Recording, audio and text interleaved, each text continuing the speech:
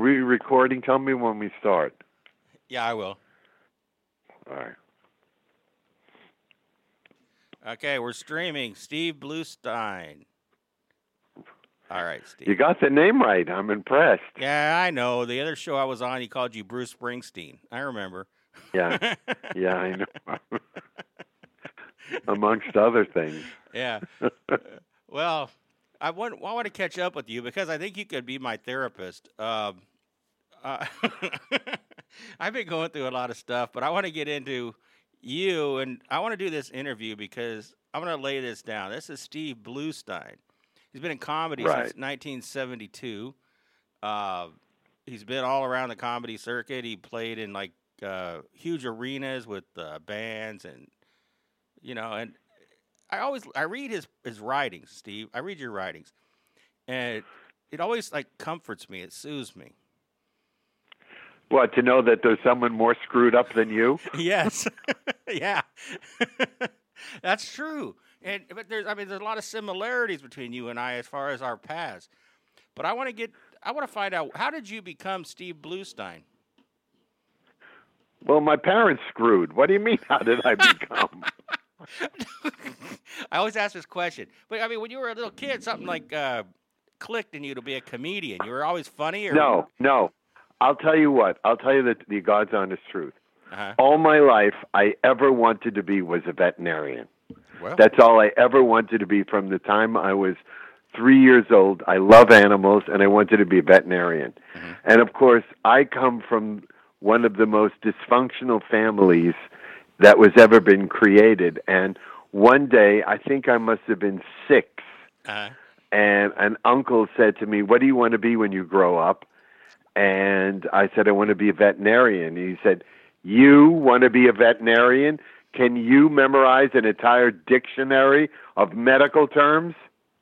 And being an insecure 6-year-old, I said, "No, I can't do that." And so my dream was taken away from me, and I didn't know what I wanted to be until I got into like high school, where I noticed that people gravitated toward me because I was funny. Yeah, were you the class clown? You were the class clown then? No, I was not the class clown. I was always a good behavior, but outside of school, I was always the one that made people laugh. Mm-hmm.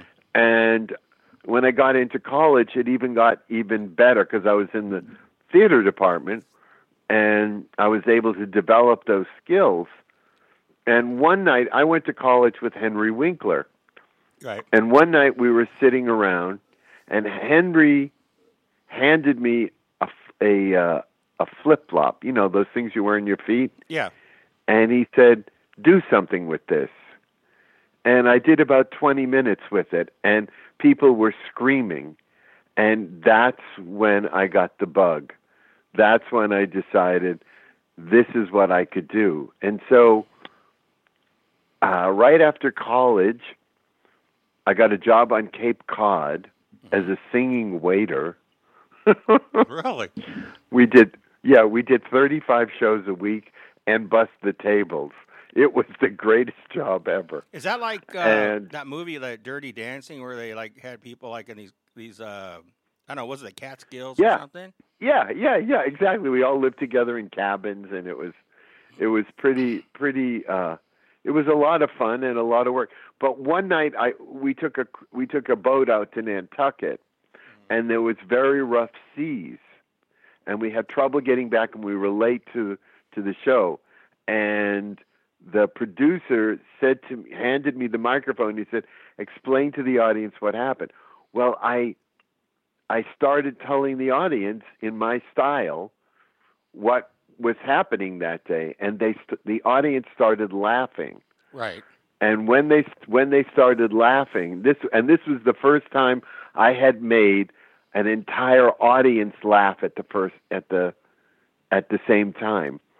I said, "I can do this," okay? So I lived in New York for about 4 years, and I was working as a salesman at Alexander's department store, and I kept getting promoted.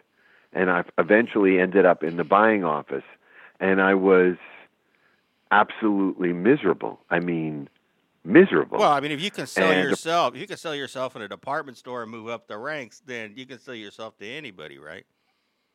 Well, I don't know about that, but I just, I do have a talent for stuff, and they noticed it. I just want to get it. Go ahead. I will get into this in a second, but go ahead. All right. So a friend of mine, Ian Seberg, had moved, who I went to Emerson with, had moved out to California. I went out to visit him, and as soon as I got to his place, I knew that this was where I belonged. And I went back to New York. I quit my job. I sold my apartment, and I took my dog, and we drove across country. And I moved into one of these Hollywood apartment buildings where the apartments were all around the swimming pool. And again, when I would be down by the pool, and I'd be making everybody laugh. Okay, but wait. Can I ask the question real quick? What year is this? This is like 1970. Oh, 70. So, because I was thinking about like Mitzi Shore had like apartments for comedians and all that. It's way before that. Oh, no, it's way before that. Okay. It's way before that. All right, keep on. So, as luck would have it, Dave Madden, who was Reuben on the Partridge Family, Mr. Kincaid. He lived in the building, and he was a comedian. And he said to me, "Steve, you could do this. You're funny. You could do this." And there's a new place Sammy Shore just opened up. It's called the Comedy Store, and you should go down there. And Albert Hammond, who was the famous songwriter, also lived in the building prior to his fame, and he agreed. And the two of them brought me to the Comedy Store. And I sat in the audience, and I watched the comics, and I said to myself, I can do that. And so the following week, I went back on like amateur night. I did my set, and Sammy Shore came up to me, and he said, "Keep coming back. You've got the sound. You have the sound." Now, I didn't know what that meant, but what you said was in your style, which is really just being yourself. Yeah, I just talked to the audience. Yeah. So, but if Sammy hadn't come up to me that night and said, "Keep coming back," I would have gone home and never tried it again.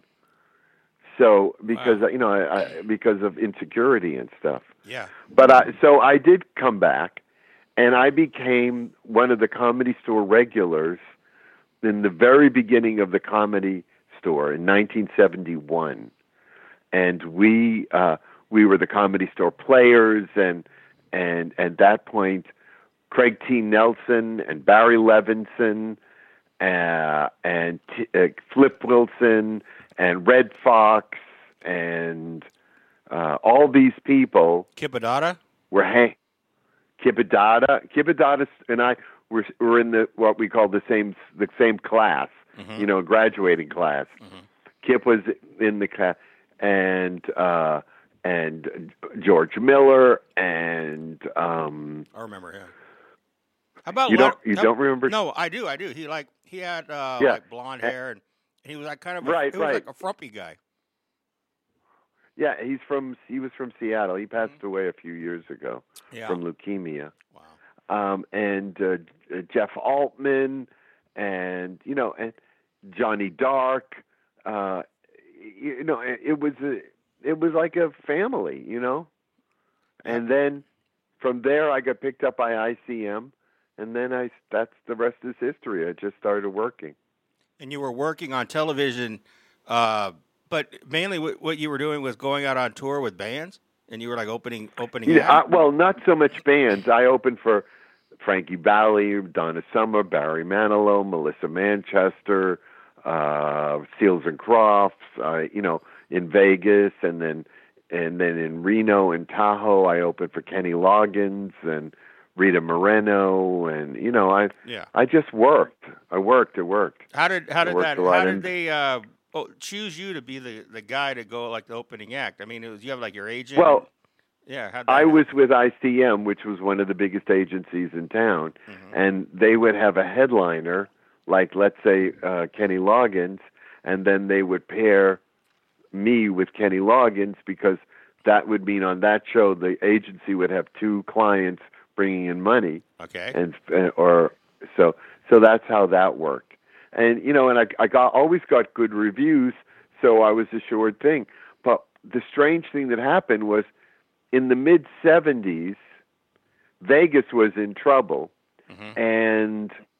and they stopped using opening acts and they started using co-headliners. So it would be Joan Rivers and Johnny Carson, or the Smothers Brothers and Bob Hope. It would be like that. So the opening act spots closed up, and I was forced to go on the road in the comedy clubs. And I went into the comedy clubs as a headliner, and I worked those comedy clubs for 10 years until I couldn't take it anymore. Did it Until pay? Did it pay the bills? Did it pay the bills then? Oh, I live in Bel Air. So okay, the comedy. Wow. So the comedy clubs did work back in the day. Yeah, well, listen, the comedy clubs paid me very nicely, Mm-hmm. but I also am no fool, and I invested everything I ever made. Okay. I bought real estate and art and antiques, and it's because I watched my friends, other comedians, spend work a week, make $5,000, and then blow it at the tables in 15 minutes. I mean, I've seen this with my own eyes, and I said to myself, I work too hard for this money. I'm not blowing it in Vegas in 15 minutes. That was kind of my opening intro with you. I went to the 99-cent store today, and I buy like stuff at garage sales and all that stuff. So that's that's a lot of that is like what you did, probably, right? Like you. Well, I always lived within my means. I never lived beyond my means. But you didn't spend you didn't go to do you go to Starbucks and spend like $4 on a cup of coffee? I would now, but there wasn't a Starbucks back then. Back then, but you wouldn't like go out. You go like Sambo's and get like a free coffee every day or something. Yeah. Or I'd make it at home. Yeah. Okay. Well, okay, you were frugal. We got that. And then No, I was not frugal. I was smart with my money. There's the big difference between being cheap and being an investor. I was investing the money that I made. I never denied myself anything. I always had a good car. I always had a nice house. I always, I always worked. But being a stand-up comedian, how did you learn to be an investor? I mean, how'd you learn this? Because even like you said, your family life wasn't that hot. How did you learn these things? My family was. I don't know how to tell you this, but there are things called books. Yes. And if you read them, then you can learn. And when I started to invest, I started with Charles Schwab, and I sat in on classes and learned, the different kinds of investing, and I started very small, and I built my portfolio up from there.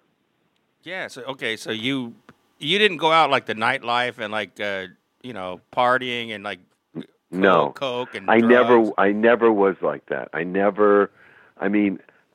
Maybe maybe in the beginning, when I first transitioned from a 9-to-5 job to where, when it was exciting. Mm-hmm. But after a while, that becomes boring, and I didn't. There was no wild parties. So I'm very much a homebody. Yeah, like that's what a homebody. And then, like in that comedy circuit, people would like try to like lure you out to go with them, or you would just like put a line in the sand and said, "I don't do this." Yeah, I don't do this. The thing is, when you spend 40 weeks a year on the road, traveling on a plane and living in a hotel room, when you get home, the last thing you want to do is leave the house. Yes. And my mother couldn't understand why, when I wasn't working, I wouldn't get on a plane and go visit her in Florida. Well, that's another issue. That's another issue you brought up. See, because I want to get into that. Your mother, because my mother's like bugging me to. Oh man, she's bugging me bad. But here, like your mother, I didn't think you had a relationship like communication with your mother all those years, because that's what I read. But maybe I was wrong. Well, no, I mean, there were years when we didn't speak because in the 35 or 40 years that I was doing stand-up, she never came to a single show, not one. Mm-hmm. As a matter of fact, when I asked her if she we were on tour with Seals and Crofts, and I was in Florida, and I said, "Do you want to come to the show?" And her answer was, "Why? I don't like Seals and Crofts." I mean, the woman was non-supportive of my show business career from day one, and continued that way till the day I died. As a matter of fact, yeah. I've written 2 books. Yes. And the last time she came out to California, in the car going from the airport to my house, she said to me, "What did you write a book for? Nobody cares about your life." She thought you were like 12 years old or something. It's like, what do you have? What do you have to say? She had no idea of who I was, what I had done, where the people I had, been with, or the respect that I garnered within the industry. Yes. She didn't care, because as far as she was concerned, I was wasting my time. Didn't matter how much money I made or how much success I had. She was, it wasn't what she wanted. Right. You can't convince her that, hey, look, it's not about you, it's about me. And it was always about what she wanted. I get it. This is what my mom does to me, too. Yeah, well, you know what I finally said to her? I said to her, "Look, you're going to, if I do what you want, and I'll become an accountant, and I'll be miserable for the next 25 years, but you'll be happy. Then you'll die, and I'll live another 25 years miserable, but you will have died happy." I said, "I'm not doing that. Yeah. This is my life.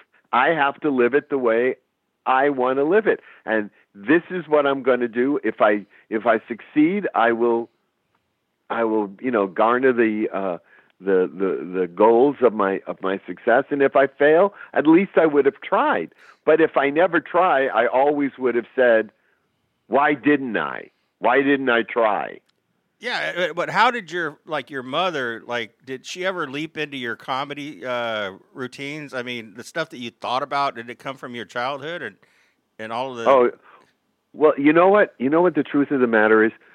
My childhood was so painful and so dysfunctional that I had to create a character and a family that I talked about on stage that had nothing to do with my family.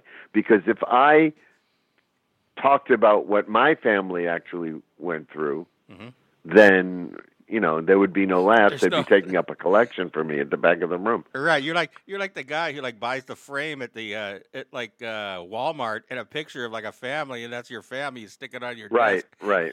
And you explain them out. You name them and everything. Yeah, I get it. Yeah, well, when my parents got divorced, my mother was on the verge of a nervous breakdown, so she took me to my aunt's house in New York. While we were in New York, my father came in and moved all the furniture out of the house and gave up the apartment. So when we came back to Boston, we were homeless. So we lived in a car for a couple of days, and then we moved in with my grandmother, who, my mother was my grandmother's favorite. Yes. And because the marriage had failed, and I was a result of the marriage, my grandmother hated my father and hated me for being representative of my father. And so as a child, I was just tortured. She treated you as an outcast? An outcast. She used to make my life a living hell. Because of your, my grandmother. My grandmother. Your grandmother, but you had your father's blood, because she hated your father. Right. Exactly. Yeah. Man, that must have been tough. It must have been happy to go to Los Angeles or Hollywood or wherever and get out of there. Oh, the, the joke I used to use was, if my family moves one one block west, I'm moving to Hawaii. So, okay, let's get into the mid-'70s and move forward. So, we've already been through the mid-'70s. No, we haven't. There's more I want to talk about. Okay, let's talk about television. Go. Okay, were you ever on The Tonight Show with Johnny Carson? I wasn't on with Carson. I was on with a guest host. Okay. He had a guest host that night. Yeah. Okay. But I did all the other talk shows. I did Merv Griffin and Phil Donahue and Mike Douglas and Dinah Shore and John Davidson and I think even Gomer Pyle had a talk show. I did that, Yeah, okay. I did the circuit. So we're like 75 to 79. That's what I'm thinking. And then you were on Make Me Laugh on that TV show, and you had all those other comedians, Bruce Baum, and I remember all that. Well, I was on the episode with Gallagher, and oh God, I can't think of his name now. He just passed away. Larry. Larry David. No. Larry. Oh my! I see his face too. His character, I think, was Larry Sanders. He had a show, and okay, wait. No. The Larry Sanders show was with. Oh my gosh. I know. See, this is how bad show business is. The guy's gone a year, and you can't even remember his name. That's bad. He was on with Seinfeld.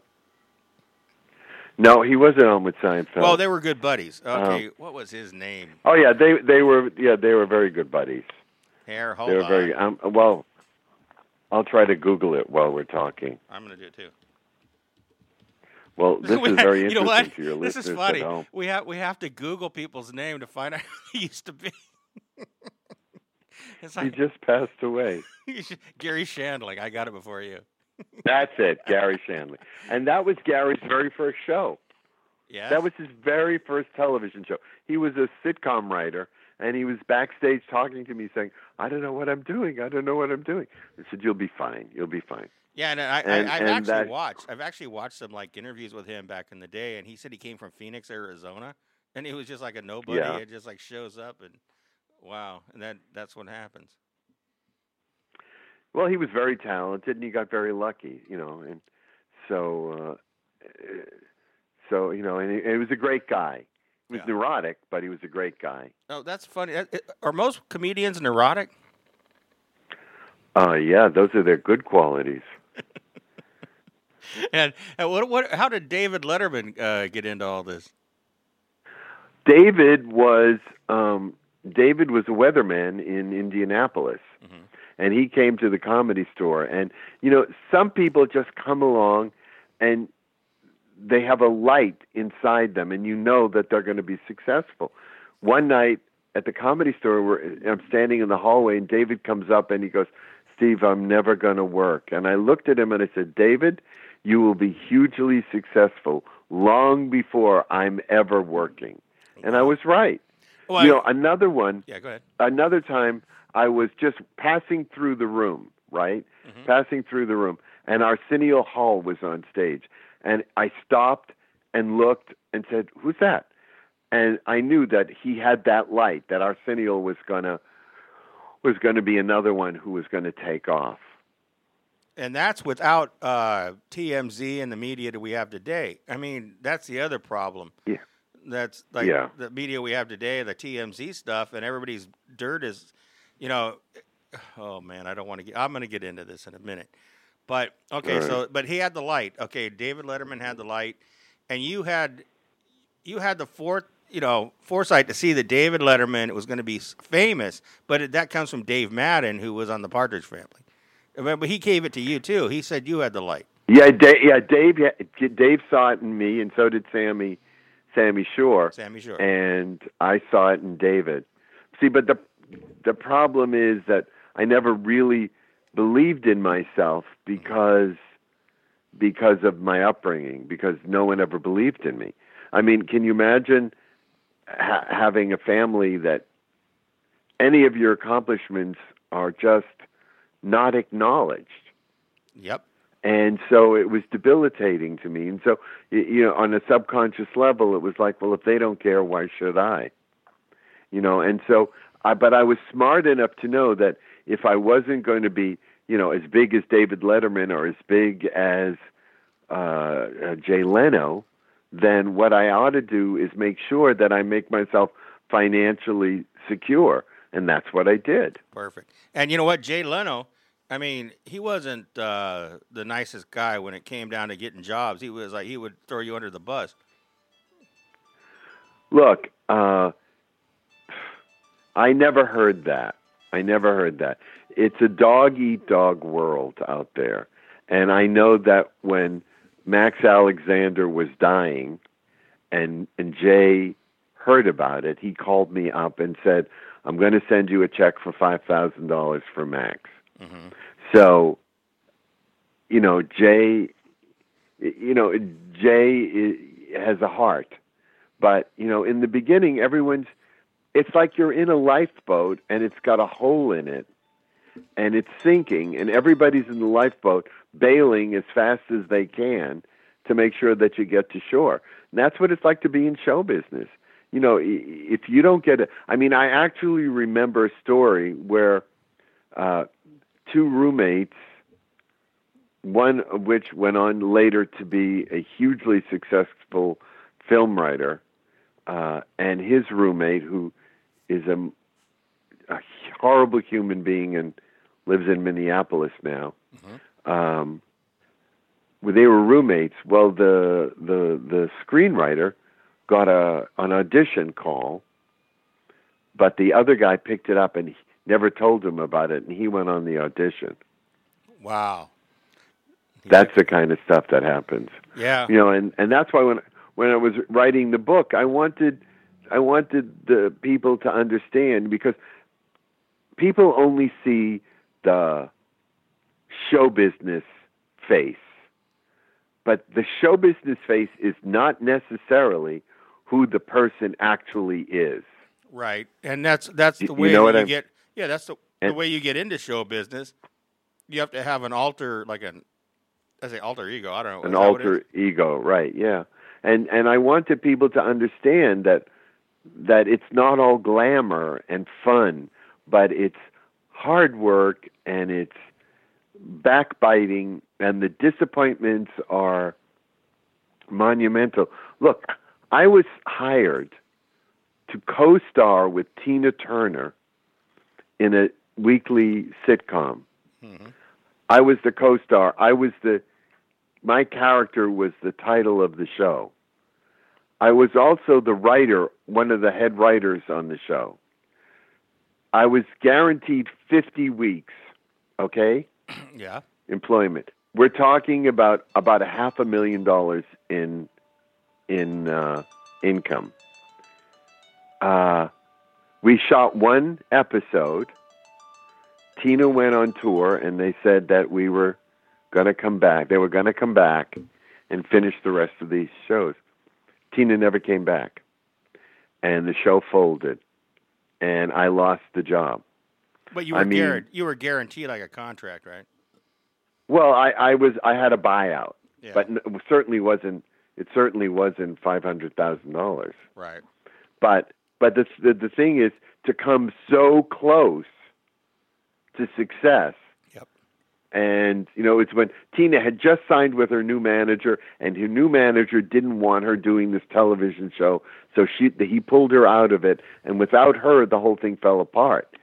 But you were collateral damage. It's like who cares about you, Steve Bluestein? Yeah, exactly, collateral. But and the funny thing was, I was basically suicidal when I found out, and I called a dear friend who's happens to be a Beverly Hills shrink, and I told her what was going on, and she said to me, "Well, Steve, at least you came close," and that was exactly the right thing to say, because if she had said, "Oh, poor you, I'm so sorry that happened," she would have reinforced my feelings of failure. But by saying at least I came close, right, she made a negative into a positive. which came from your You know, childhood. and that's, Which came from your childhood. They would have like yeah, turned you into a yeah, failure, right? right. And so that's why I've chosen to fill my life with that kind of people, those kind of people. I have a family of friends that is better than any real family I could ever hope to have. That's what I Truly. feel. I feel like that too. I mean, I don't feel like I have a family. That's the reason that you're my psychiatrist, because, I mean, I've got people around me that I know, but they're like way better than my own family. That I don't know. They just say, "Yeah, what you do is a bunch of junk." You just like. Well, you know what they say, you can't choose your family, but you can definitely choose your friends. Right. And I don't know if you know, but I'm just recovering from surgery. I had a know. little cancer, prostate cancer, and I was literally overwhelmed by the outpouring of love by my friends. Flowers and cards and baskets of food and chicken soup and constant stream of visitors coming to spend time with me. And I got an email from a cousin that said, "Sorry you're going through this." Well, that's the reason I thought about you, because I saw you were going through all this, and then I thought, I mean, I've seen you did the Alzheimer's. Did that book ever come out? The Alzheimer's book? No, what Alzheimer's book? You did a story No, about a story I about. wrote 2 books. I've written 2 books. It's So Hard to Type with a Gun in My Mouth Got that one. and 50 Shades of Bluestein. And a compilation of those 2 books will be coming out in 2018 as a memoir of a nobody. So, but I think you're thinking about the play I wrote. Yeah, that's the one. Called, Not Rest in Pieces, right? no, not Rest in Pieces. There's but, another one. Alzheimer's the comedy. That's the one. You never finished it? Yeah, I finished it. But to try to get someone in artistic director or somebody to read your plays. Mm-hmm. Well, let me give you an example. The head of the UCLA theater department bought the house 2 doors down from me. So we had a block party, and I was introduced to him. And what do you do? And I'm a playwright, and blah, blah, blah. Oh, I'm in the theater department. He said, "I'd love to read what you've written." So I sent him 2 plays. That was last July. He hasn't read them yet. Wow. And that's rampant throughout the industry. And that's why when in the theater they do revivals, because the revivals at least have a track record and it's a given. And to try to get something new done is, you might as well bang your head up against the wall. And I've had a couple of productions. But this is okay. This is like the last couple of days. Everybody's trying to paint me into a corner to do a show about Corey Feldman, Corey Haim, and Charlie Sheen, and all this stuff going on. And Weinstein or whatever his name is. Weinstein, yeah. Weinstein, yeah. Bruce Springsteen. I got it. Okay, but I mean, all this stuff coming down, and all these like pedophiles and creepy people. I mean, it's always been around, right? And it's like, now, why do I have to cater to all this? I don't want to. Well, I kind of feel left out because no one has ever molested me. So exactly. I've never been molested either. I feel like I'm, it's like, but as a badge of honor. What's wrong with me? It's a badge of honor to be molested. Yeah, I know. Yeah. And I had an interview a couple days ago with Scott Schwartz. He was like in The Toy with Jackie Gleason and what's his name? Yeah. And hold on, I just forgot. He's a comedy guy. What's his name? Black guy. Yeah, I know who you mean. I know yeah. who you mean. But anyways, I had this is like an Alzheimer's interview. Richard 2 of us Pryor. can't remember a single name. Richard Pryor, yeah. Richard Pryor, yes. I can't remember his name. I got to Google him. But here's, it's like, and he says, well, they said this, they said that, and it's like, he said. Oh, then you got the other guy who just like, oh man, it's like too many people. Ugh. All these molesters. I have no idea. I have no idea what you just said. The molester guys that are coming out in the papers now in the media. Oh yeah. Yeah. He just lost his television show. Who did? Some guy that was a molester. He tried to molest this young boy at 16 or something. He was on a movie set with him. Oh, that was Spacey. Kevin Spacey. Kevin Spacey. Right. It's like they just keep coming. He used to come. He used to come to the Comedy Store in the early days. He was a stand-up, did impressions. Yeah, but this is like it's all about this in the media today. Yeah, I know. Well, it's about. I have a theory too that, how Washington is so anti left wing, and they call it left wing Hollywood, and the fake news and stuff. I have a theory that suddenly all this molestation stuff is coming up as flack for what's going on in Washington. Oh, wow. You think that like Trump is setting this up so that they can like expose all these left wingers? Yeah, I do. I don't think maybe the CIA. I don't know. I have no proof. It's just a thought. But I think it's coincidental that suddenly all this stuff is exploding when we have a fiasco in the White House. Yep. It's like diversion. It's diversion of what's going on. But I'm not saying I agree or disagree. I'm kind of in the middle. I don't care. But I mean, you're really a staunch. Let's just say you hate Donald Trump. So I get that. No, I don't. I wouldn't say I hate Donald Trump. I would say I detest Donald Trump. All right. And the reason I do is because, and it's very funny. I never liked him. I never liked him in his interviews. I always found him to be pompous and self-involved and arrogant.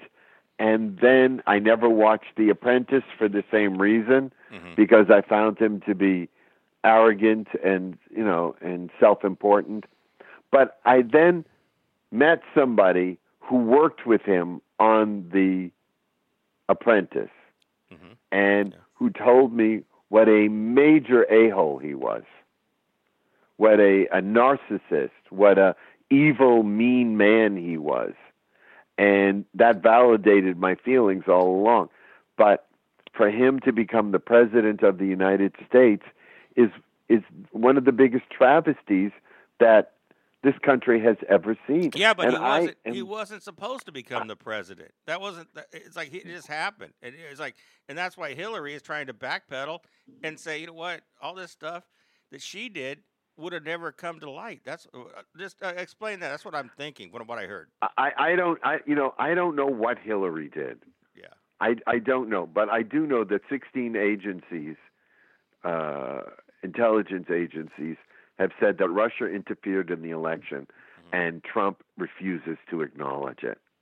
I do know that 6 women have come out against Roy Moore in Alabama, and Trump refuses to distance himself. But again, that's another molestation stuff. I mean, that's the same thing that's coming out now. It's everywhere you turn. That's where it's at. I understand, but a president is supposed to inspire, and is supposed to lead, and is supposed to soothe the nation when things are bad. And we have a president that fights with the widow of a fallen soldier, or when we have a mass shooting, refuses to acknowledge that there's a problem with guns in this country. And we have a president who is more interested in having his ego massaged than doing something for the country.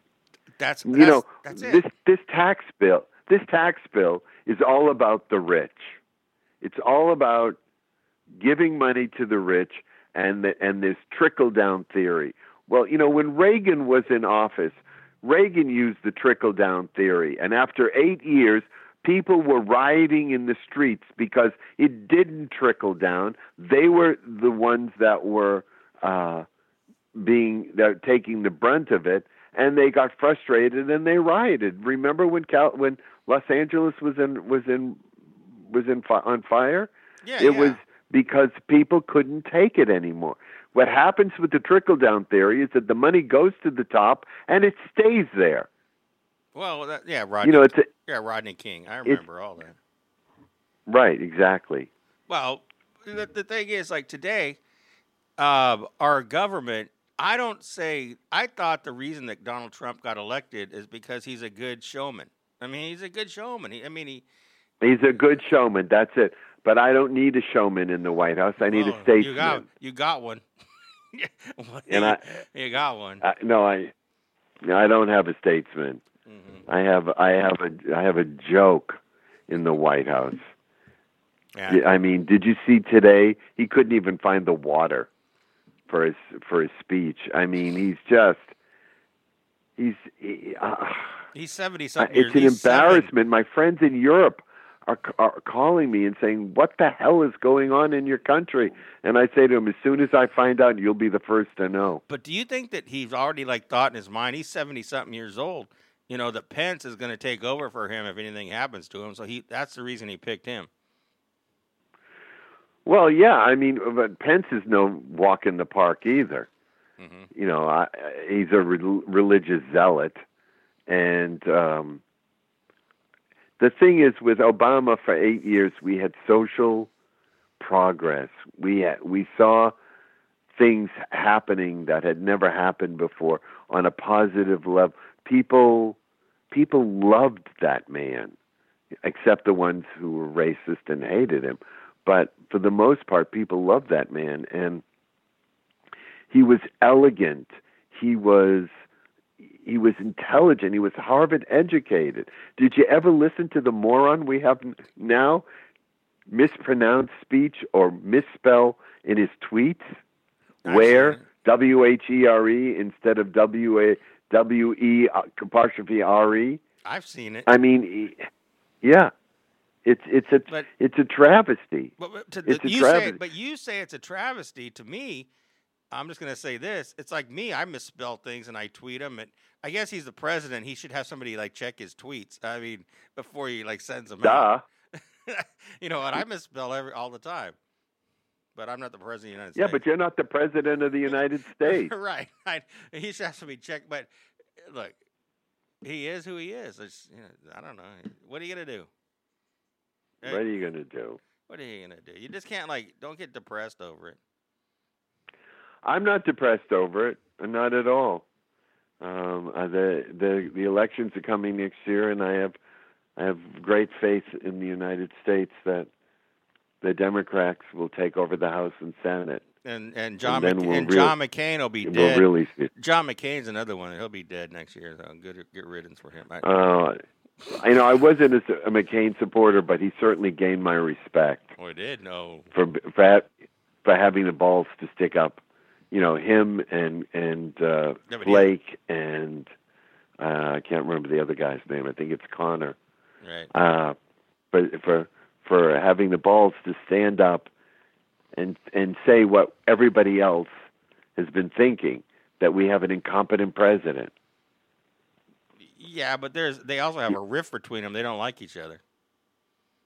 No, well, I mean, Trump said about McCain that he was captured and he likes winners. Mm-hmm. I mean, how stupid. And now he expects McCain to back his asinine bills. The one thing that Trump is doing is, if Obama was connected to it, Trump's job is to erase it. Yep. Every single thing, every single piece of legislation that Obama passed through, Trump is reversing, and it is only because of the press conference when Obama gave Trump a good lashing, at the press conference, at the press dinner.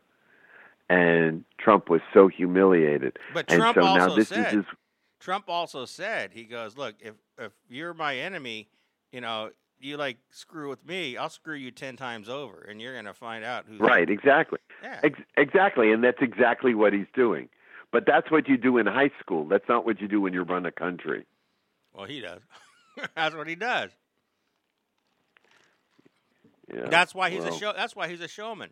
I mean, look, but I actually like it in a sense. Look, I'll just say this: I don't support anybody. I just support what there's. Bill Clinton was a womanizer. Okay, you got to agree with that. I mean, whatever they do, they do. Huh? That was 20 years ago. It doesn't matter. 20 years ago, it still happened. And then somebody 20 years from now is going to go, oh, look at Trump 20 years ago. I mean, it's going to always be in the record books. It's all the scoreboard into the game. What's the score? That's what I think. I think it's the scoreboard. Well, all I know is that when Clinton was in office, the stock market went through the roof.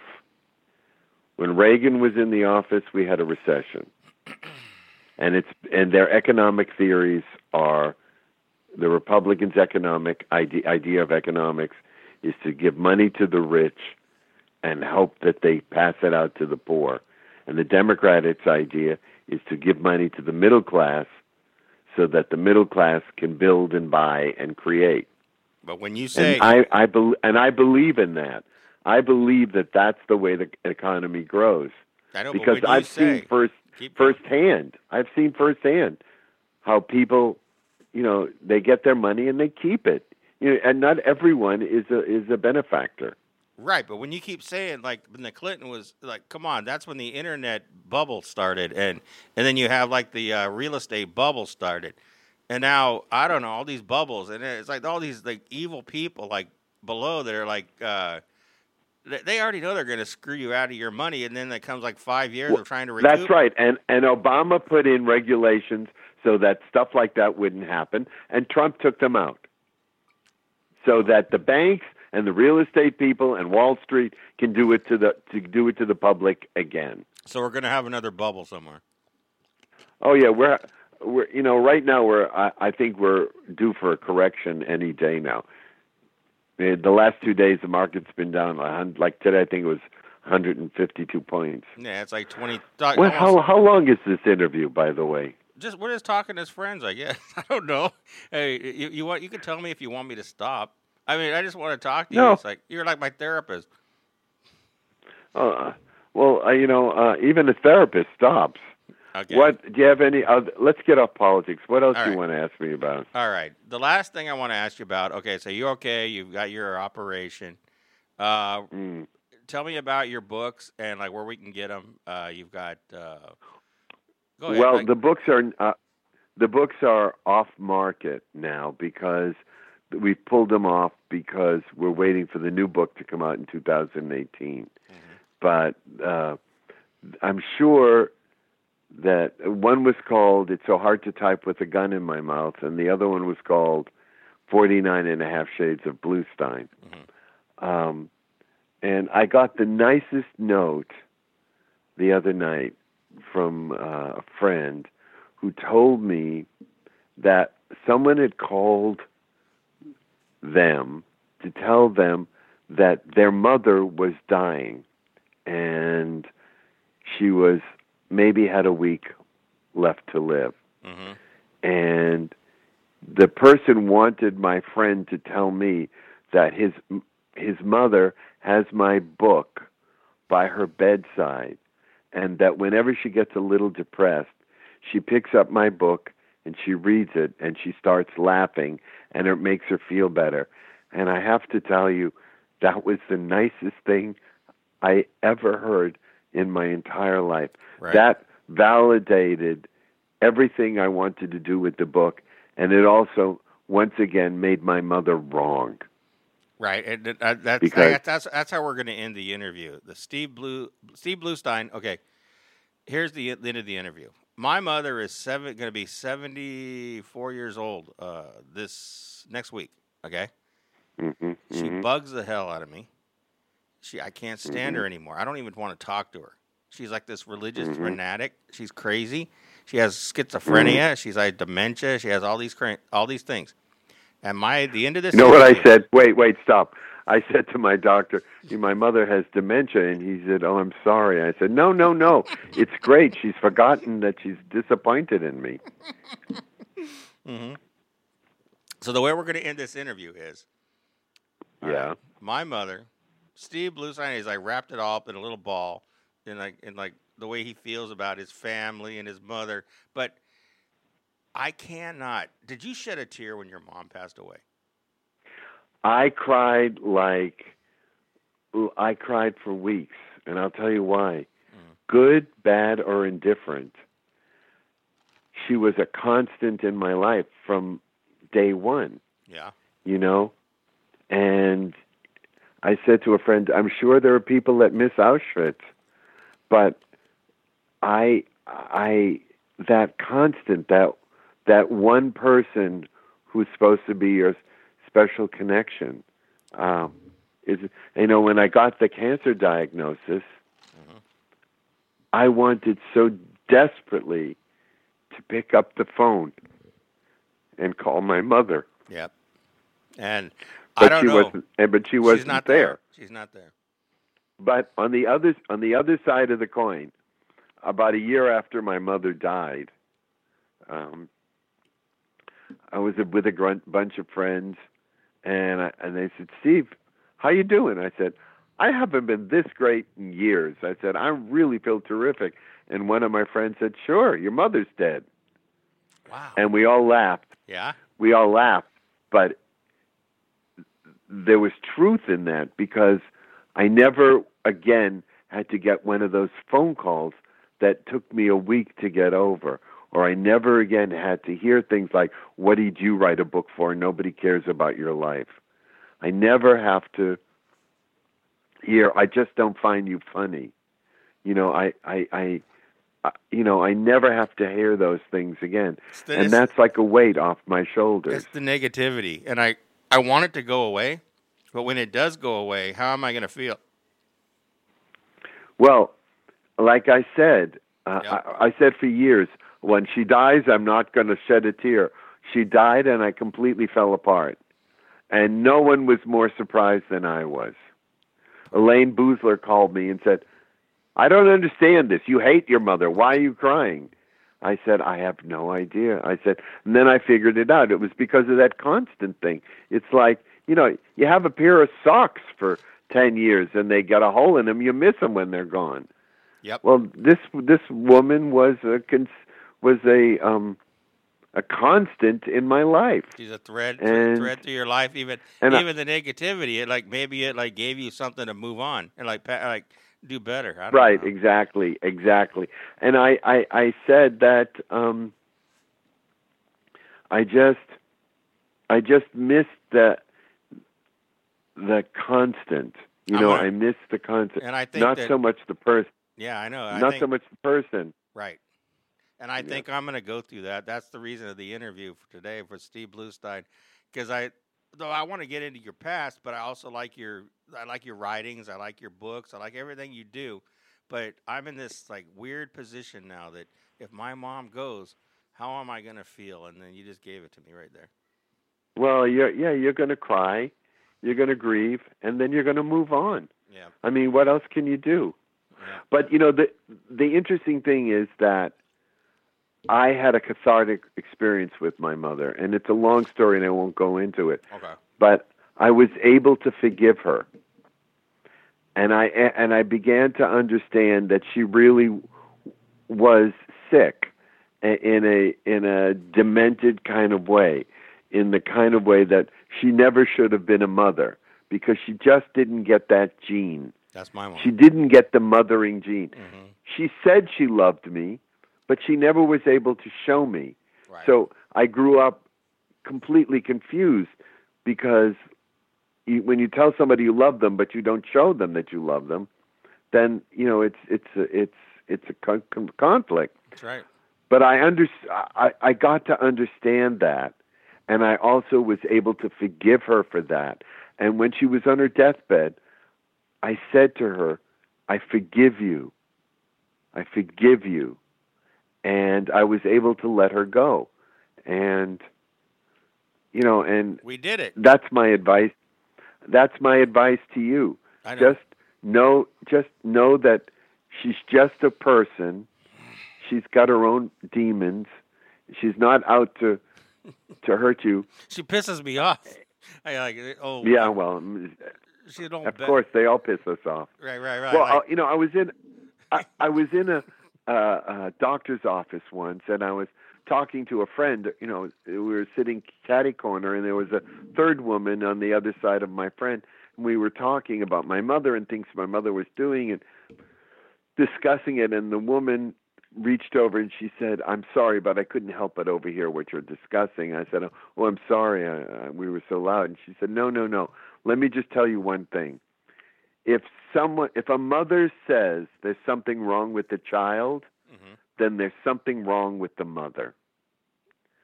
And it was the most profound thing that had ever been said to me, because I got it. Yep.